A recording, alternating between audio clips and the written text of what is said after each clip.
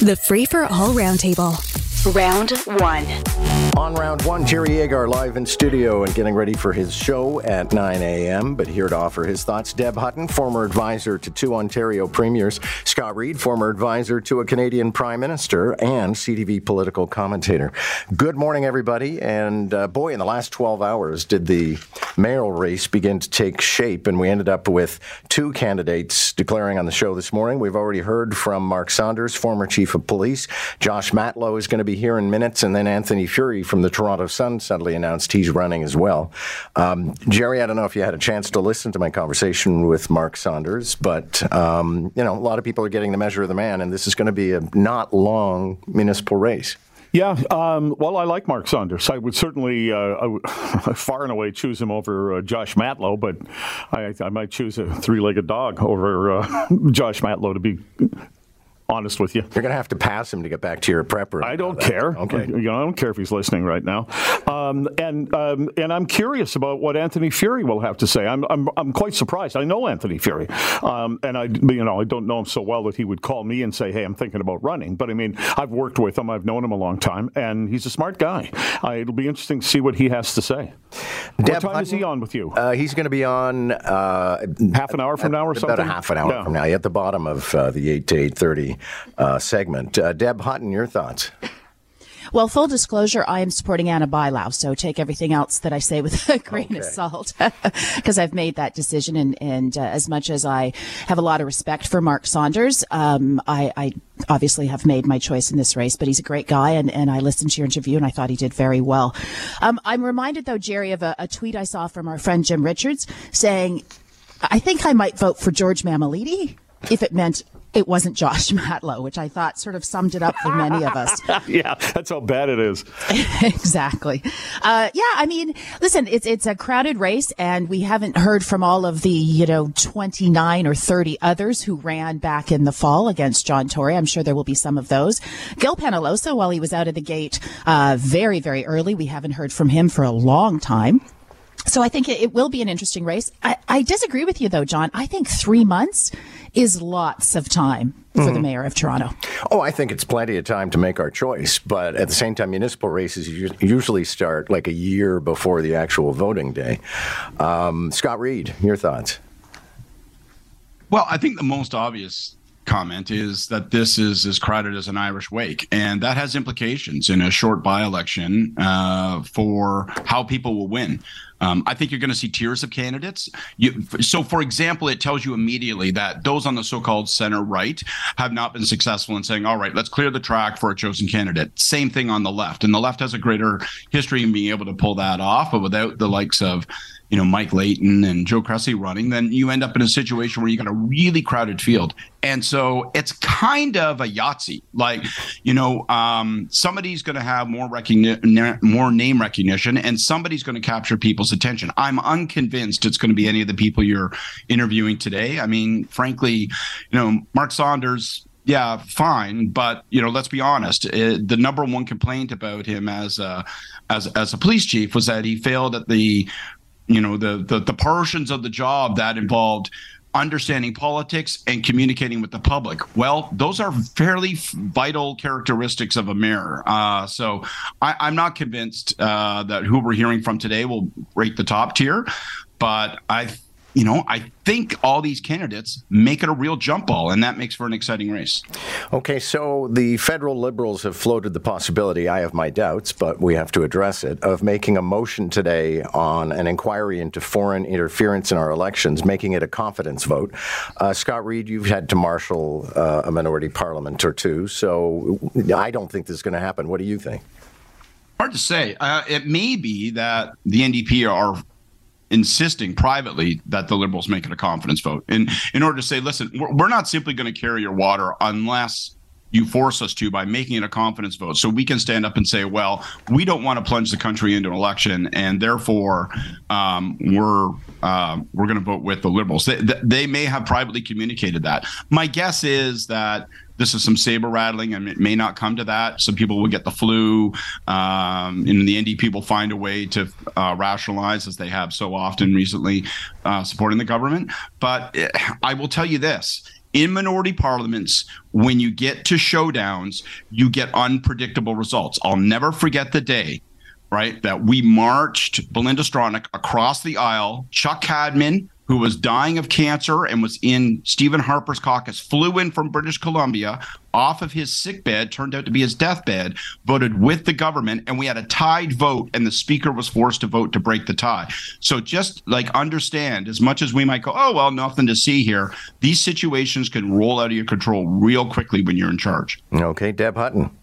I'm with Scott on this. I mean, I think anything could happen. I also like your first comment, Scott, which is I think it will be a confidence vote. And I think they know already that that's the out for the NDP voting against this.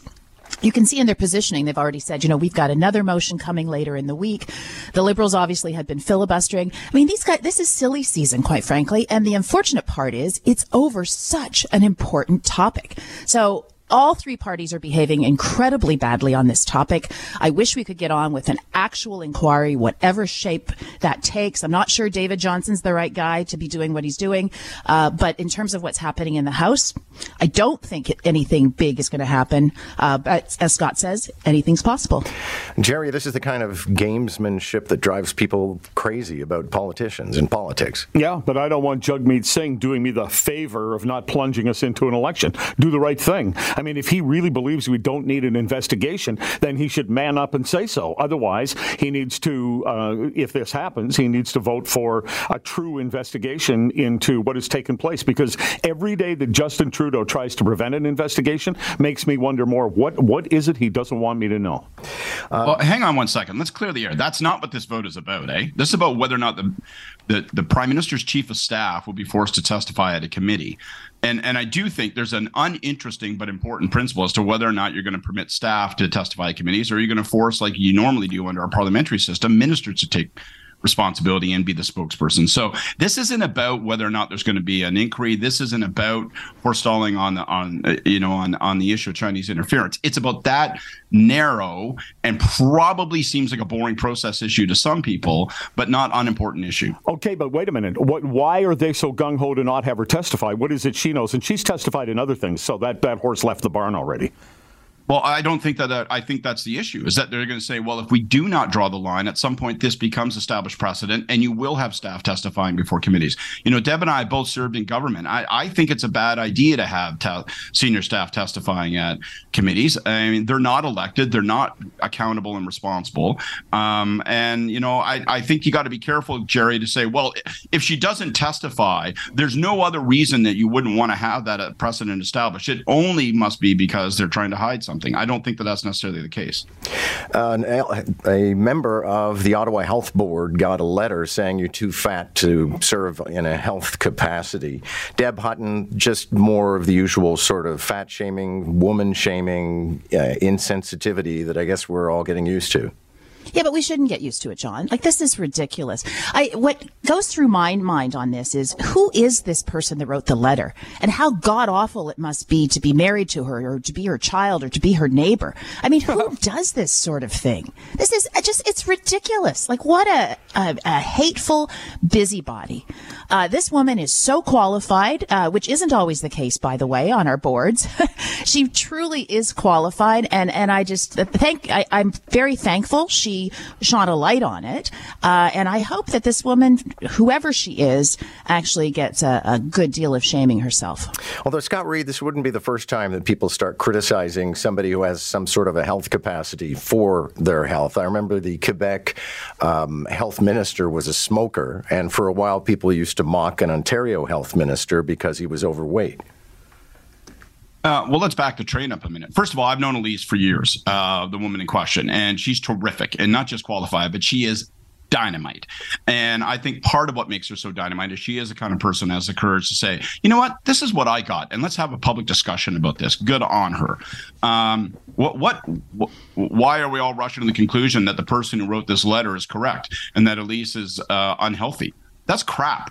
So I'm not even going to extend into the territory of comparing it to a health minister who smokes, because I think that's to feed the fallacy and the bigotry of the person who wrote the letter. The only thing I would say is, please don't make it about this happens to her because she's a woman. You just quoted it was happening to a guy as well.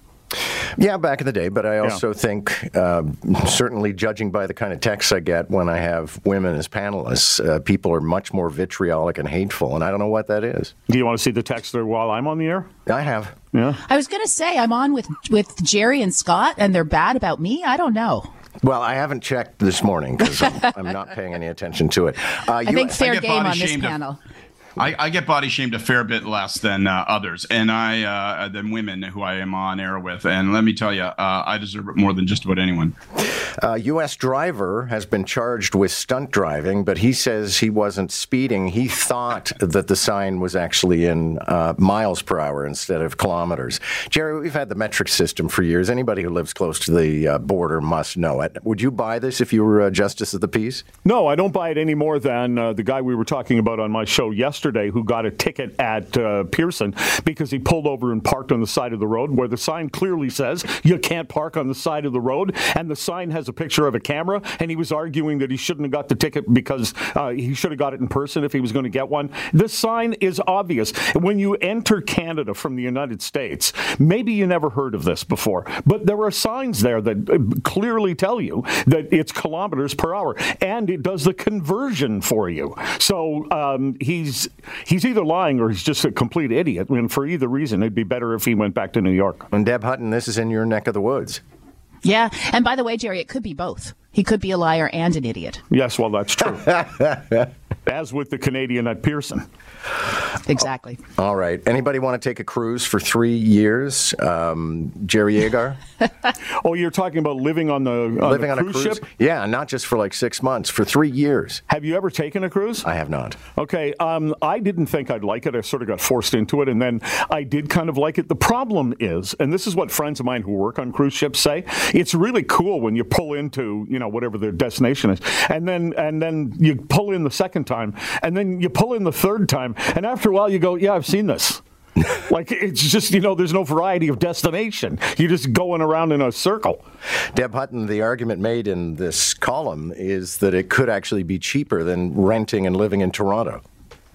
Yeah, and listen, a part of me wishes my personality would be more like that, where you just say, what the heck, sell the house, go for 3 years, see the world.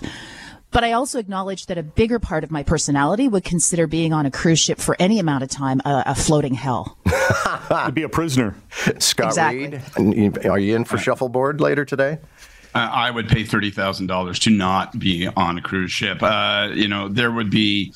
it would turn into a special episode of Columbo because I would clearly start murdering all the other guests on board because that is not for me. Not for me. I'll tell you the one thing that I do know about being on a cruise, though. You spend an entire year on a cruise boat, get ready for some fat shaming when you get off that boat because they feed you like you wouldn't believe. Garlic mashed potatoes for breakfast, lunch, and dinner. My thanks to Jerry Agar, Deb Hutton, and Scott Reid. Catch the Roundtable, Round 1 at 7:45, Round 2 at 8:45. Weekday mornings on More in the Morning. News Talk 1010 Toronto.